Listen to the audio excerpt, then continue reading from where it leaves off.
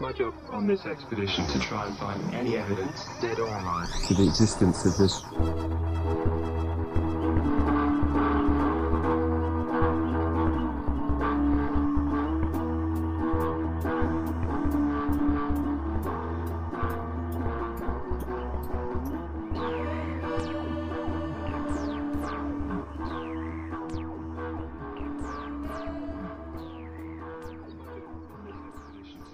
Hello, welcome to Fort Weird. My name is Heather, and unfortunately Taryn had to work today, so I am joined today instead by my sister. Introduce yourself.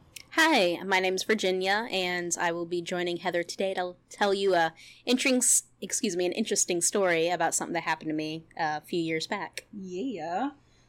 Today we are going to be talking about Parris Island. Why are we talking about Parris Island? Because I'm a Marine, and that's where I went to boot camp, and I had something happen to me while I was going to boot camp there. Yes, it's going to be great. So I got some history about Parris Island. We're going to go through that just to, I like to put the history in because it kind of adds a little more to the story. I agree. All right. And I apologize if we sound alike.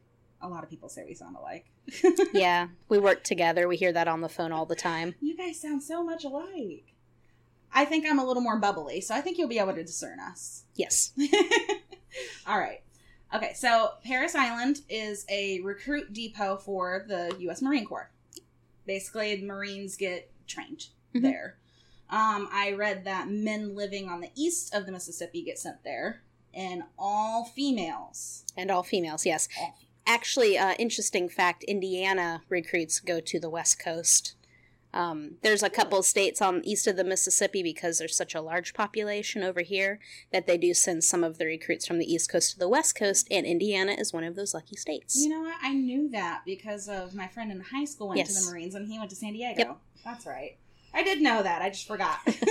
That's why I'm here. Yeah. All right, so Parris Island sits on about 8,000 acres. That's a lot of land. Yes, it is. And I think I marched every one of those acres when I went to boot camp. Oh, my goodness. I when I saw that, I was like, whoa, 8,000 acres? I mean, Mom and Dad live on, what, 4 acres? Yeah. Jeez, 8,000 acres. That's a lot of land. All right, so Parris Island is in South Carolina nowadays. Back in about 1562, it was first settled by the French. They built an outpost called Charlesport there, and they left a small garrison so they could go back to France and gather more settlers and supplies and stuff. But it was taking too long, so they mutinied and left Charlesport abandoned. And it only took like a couple of years for them to mutiny. Then the second came the Spanish. They decided to settle it in 1566. They called it Santa Elena. And that actually was the capital of La Florida for the longest time. But eventually it also was abandoned by 1587. And then no one lived there. It's probably because of the sand fleas and mosquitoes. Yeah, big bugs. Yes, lots of them. So, yeah, well, it's a very swampy area. It is. It's actually that area of South Carolina is called the Low Country. It's very swampy. Yeah, I'm sure we'll get into that a little later. yeah, we will. So it was left abandoned for a really long time until about the mid-17th century when the English took over. The land was bought by Colonel Alexander Parris. That's where we got the name Parris Island. So between 1715 and 1720, there were lots of plantations. They first dealt in indigo, which I'm honestly... What is indigo? It's like a flower. They used it to make blue dye. Okay, all right. I feel like I should have known that, and I didn't. But then they switched to cotton. So it was about 5 years where they did some plantation work. Then the Civil War hit. Then the island, after the Civil War, it became a coaling station for the Navy. But it didn't become what it is today until 1915. And in 1915, that's when it became the recruiting depot, and Marines were sent there to be trained. That's where we are up till this incident that we're going to talk about. We're talking about the Ribbon Creek incident. You gonna tell the official story first or the unofficial story? I'm going to tell a story that I saw online, mostly. Okay, so yeah, I'm going to go with that, and then you can come on and then say anything that maybe is wrong. Or what I heard. Or what you What heard. I've heard. Yes, what you heard. This happened on April 8th in 1956. Approximately around 8 p.m., Staff Sergeant Matthew McKean. Sounds right. McKean, yeah. That's what it looks like. McKeon. He was a veteran of World War I and the Korean War. Probably World War II in there as well. That's what I meant. Did I say World War II? You said World War I. I meant World War II. Yeah, not World that War makes I. more sense. Sorry. World War II and the Korean War. This is me. It's a I'm not really gonna edit most of old this out guy. either. Really old. Okay, so between 9 and 9:20, he decided to take his platoon that he was in charge of out on a march, an evening march, like a night hike. Yeah, a night hike through the marshes, which, from what I read, was not entirely unheard of. A lot of other sergeants, I don't know who, Drill instructors. yeah, drill instructor. A lot of them also took them out and did evening hikes. Night hikes. So it wasn't that unheard of to do. Unfortunately, the recruits went out and he said, let's go into the marshes. And they all jumped in. They started messing around a little bit at first because, have some fun in some water, I guess. I don't know.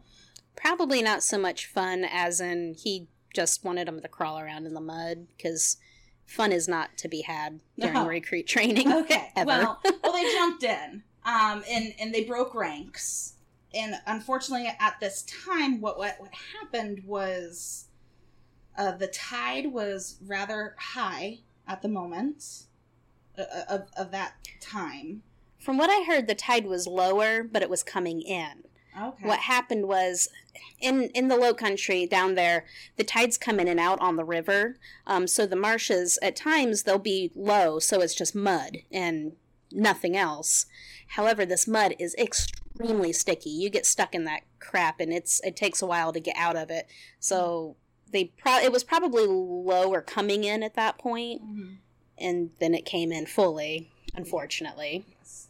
Well, because of that, 6 recruits lost their lives. And I have all their names here. I can go through them. It was Thomas Curtis Hardman, Private Thomas Curtis Hardman, Private First Class Donald Francis O'Shea, Private Charles Francis Riley, Private Jerry Lamont Thomas, Private Leroy Thompson, and Private Norman Alfred Wood. I did get to look at all of their death certificates, and every last one of them said drowned while... in service? Yes, drowned in service, sure. I can't speak today. This is great. I didn't get much sleep last night. Unfortunately, 6 of the recruits lost their lives. I never saw a number out of how many were in the platoon. How many people are normally in a platoon? I mean, in my platoon, women and men's platoons are different sizes. Back then, though, I think that was when they were starting to train for Vietnam. Yes. So they may have been a little higher, maybe 50 or 60, Okay, maybe so that out of high. that, 6 of them It may lost have their been lives. down to, as low as 30, though. Yeah. So I'm just not sure how many kids were in platoons back then. It's really sad that even 6 of them had lost their lives, but I've also read that that's not the only time anyone has ever been killed at Parris Island. There was a few other times, but I'll get into that later. So that it went to trial, and he was found to, I guess, have been under the influence. Yes, that's what I've always heard, that he had been drinking that evening, Yes. which is also a big no-no. He shouldn't be doing that No. while training recruits, obviously. What I had read was that he didn't have any drinks in the evening. He drank in the afternoon. He had 1 or 2 beers, but then he didn't have anything later. And even the doctor who did a physical on him or it said that he was also not under the influence. Which is possible, or it's possible that they were trying to cover something up. Which, again, you that never happens in the military. It does. If he was a respected drill instructor, it's very possible that they just kind of fudged it. But I always have heard that he had been drinking, and he had been drinking when he took them out, and he was under the influence when the incident happened. Well, this incident led to a lot of public scrutiny. It was in the Rightfully newspapers, so. Yes. But that wasn't the only time something like this ever happened. So I'm always wondering, like, why did this one get so much publicity, whereas the other times it didn't? Vietnam, maybe? I mean, we were in a very unpopular war at the time, so it's possible they were just trying to scrutinize everything that was being done. Oh, that's true. That is very true. That could be. The start of media actually having a large presence may have been part of it, too. Yeah, definitely. So he was found guilty. He wasn't discharged, though. They got him a lesser sentence than what was suggested. So he was knocked down to private. Yeah. I bet he wishes he just got kicked out. He got knocked down to private and obviously lost his position as a drill instructor. And because they were going to give him like a lot more than just that. Like they were going to strip him of, getting back down to private. They were going to discharge him. They were going to fine him, $270, which was probably a lot back then. Probably a lot back then. Not so much now. And they were going to sentence him to 10 months of hard labor. But he didn't get any of that. He got knocked down to private and basically lost his job. Well, yeah, could have been worse. It definitely could have been worse. You killed 6 people. We'll just knock you back down to private. Yeah, whatever. But I thought it was interesting that even the doctor said that he wasn't inebriated. Yeah, he wasn't inebriated. Which, as you said, it's kind of like... Well, that and how long after did the doctor examine him after this incident took place? That's true. I mean, if it was a few hours later, yeah, maybe he wasn't so drunk then. Oh, maybe. I don't know. And I think, watching 6 people die in front of your eyes might sober you up a little bit. All the other guys, there was there was a couple of books written about the Ribbon Creek incident. I didn't get to read them, but I did read some excerpts from it. And a lot of the guys in the platoon, and even some of the recruits from before them, spoke very highly of. And I mean, most of them do. I mean, when you're a recruit, your drill instructors they're basically God to you. I mean, they can't do any wrong. Most recruits respect their drill instructors quite a bit. I mean, I still respect my drill instructors quite a bit, even the ones that, I thought were not so nice, but that was their job. Yeah. But yes, I respected them highly. I mean, you do as a recruit. Yeah. It's just the way it is. I guess that makes sense. So respect is just kind of drilled into you. I'm sure it was just an unfortunate incident that had a lot of bad things happen all at once, to cause it to happen. I doubt he went out there maliciously, going, okay, y'all, we're going to march through the woods. You better hope that you live. Well, again, I feel like that's a good thing to do for recruits anyways, is to go marching through the marshes, especially when you're going to Vietnam. You're going into the Vietnam, because that's basically what Vietnam is. It was swamp. Marsh everywhere. It was marsh. I think that would be a great thing to train for. Yeah. Good initiative, bad judgment. That's what we like to say. Yeah.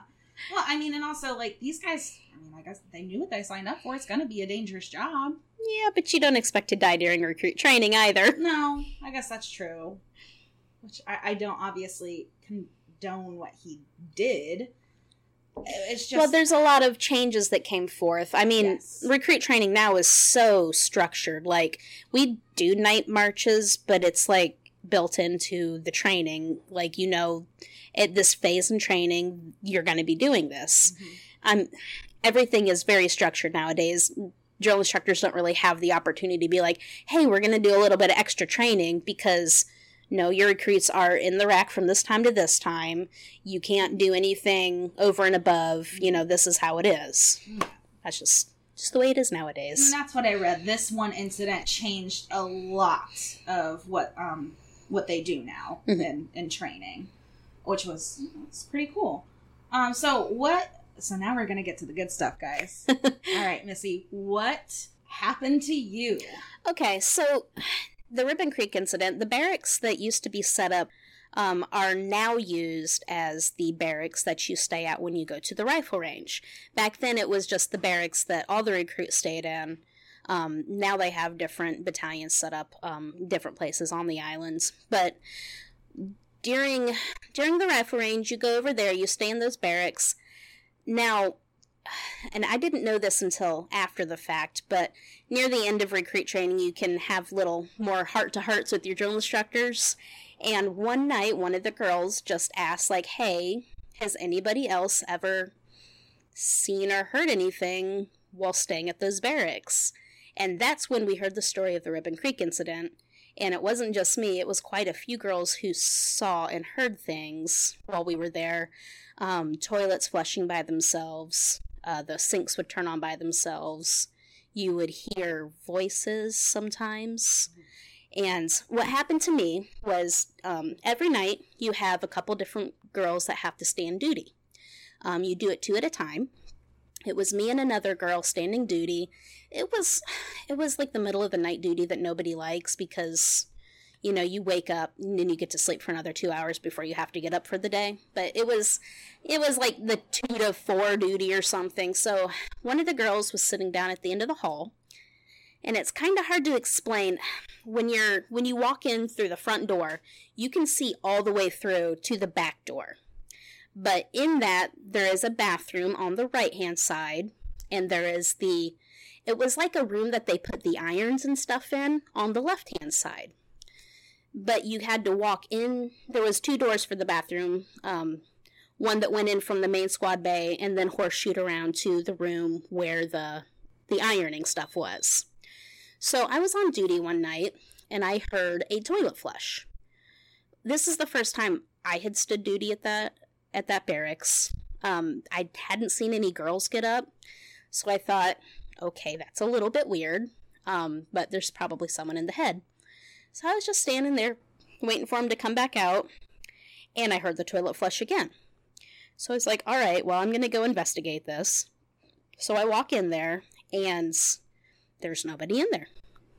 So I come in through the one part of the door, and I go out to the other part of the door where the ironing stuff was. I looked down at the end of the hallway to the other duty, and she was just sitting there at the desk. I looked over towards the back door, and I saw a figure of a man standing at the back door. It scared the ever-living crap out of me. I jumped. I turned to look at the other duty again to see if I could get her attention, and when I looked back, there was nobody standing there.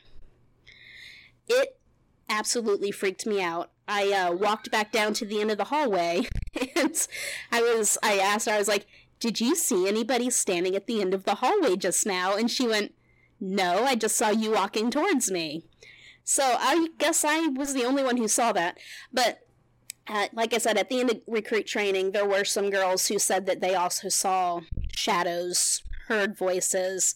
Obviously, the sinks and the toilets were the main thing. Like, almost everybody said the sinks and the toilets went off.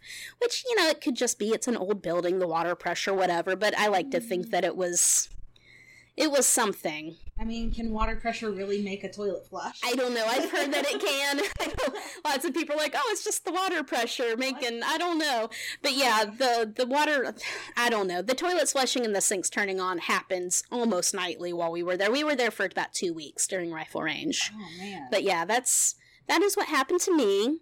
It has happened to other people. I have talked to other Marines, not just females, other male Marines who said they also had odd things happen to them while staying in that barracks. So it's kind of like, it's just something that you know goes on there. All the drill instructors know it goes on.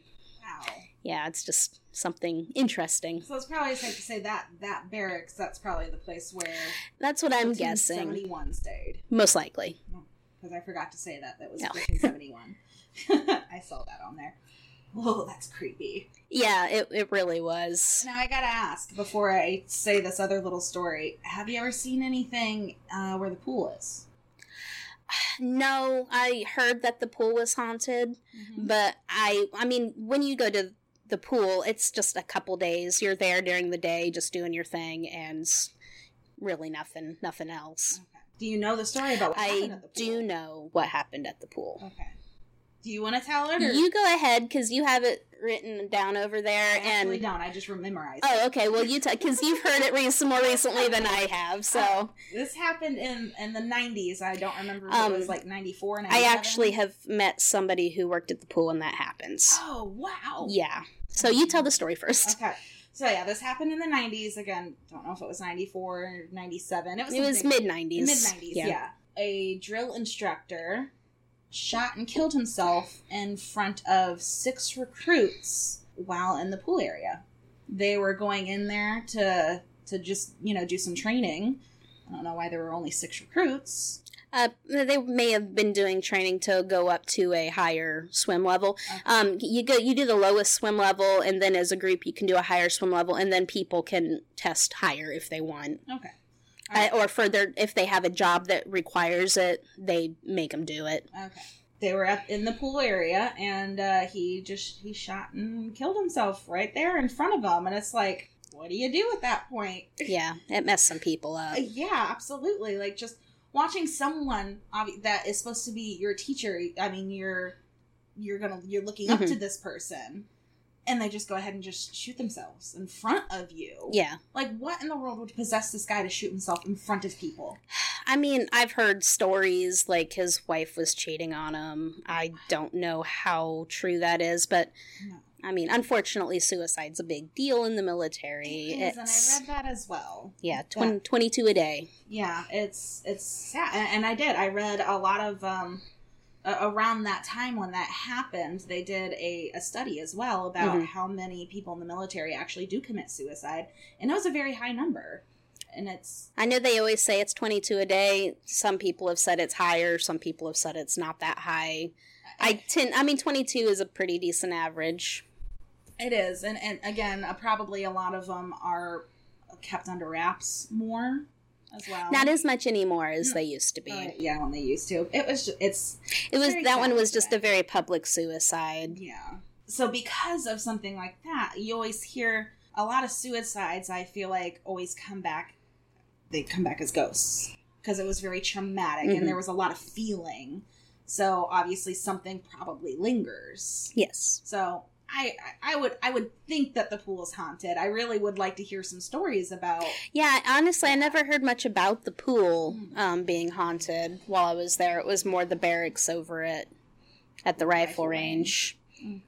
But that's probably because it was the most obvious one, I guess. Yeah. I did try to dig a little deeper and how many other even recruits or drill instructors have died at Parris Island, and honestly, there's not much to be found. Other than this Ribbon Creek incident, the thing at the pool. I did read a story about someone getting shot on accident. The gun was supposed to be loaded with blanks. But, so someone shot, and the first one was blank. The second one was not. That's why you never point a weapon at anything you do not intend to shoot. Yes. Unfortunately, the man that got shot was killed, but it didn't specify whether this happened at Parris Island or if it happened at San Diego. San Diego. San Diego. San Diego. San Diego. San Diego. I won't say the Anchorman line because this is a family program. It's not. It's okay. Fine. So I'm not entirely sure where that happened. It didn't say what I read. So it could have been Parris Island. It could have been San Diego. I'm not sure. Either way, again, that incident also was looked at and changed a lot of things as well. So I know it happens. So that's really cool. It would be really awesome if they let people go into those barracks and do some ghost hunting. It would. I always thought it would be really neat, but the military, they don't like to bring attention to stuff like that. Man, I don't know why. I actually, unfortunately, heard they may be ripping those barracks down. Oh, no. Which I think they want to build newer, more up-to-date barracks, cost-efficient and whatever for that. I would be sad because that's a piece of history that would be being torn down, but I'm not sure when in the works that might be, if they're even going to do it anymore. Oh, gosh darn it. Yeah, so when people may not even have a chance. No. All right. Well, we have reached the end of our podcast. I want to thank you, Missy, for coming on. No, it was fun. I'd love to come back eventually. Absolutely. And we'll definitely have you back on here. Next time, we'll be back with Taryn. She will be here. Join us next week, and we'll catch you later. Bye. Bye. You're the finest antenna the world has ever seen. Keep your hand up. Start fucking on my legs. Keep it on. You won't miss me for 1,000 years. If it all comes out, just smile again.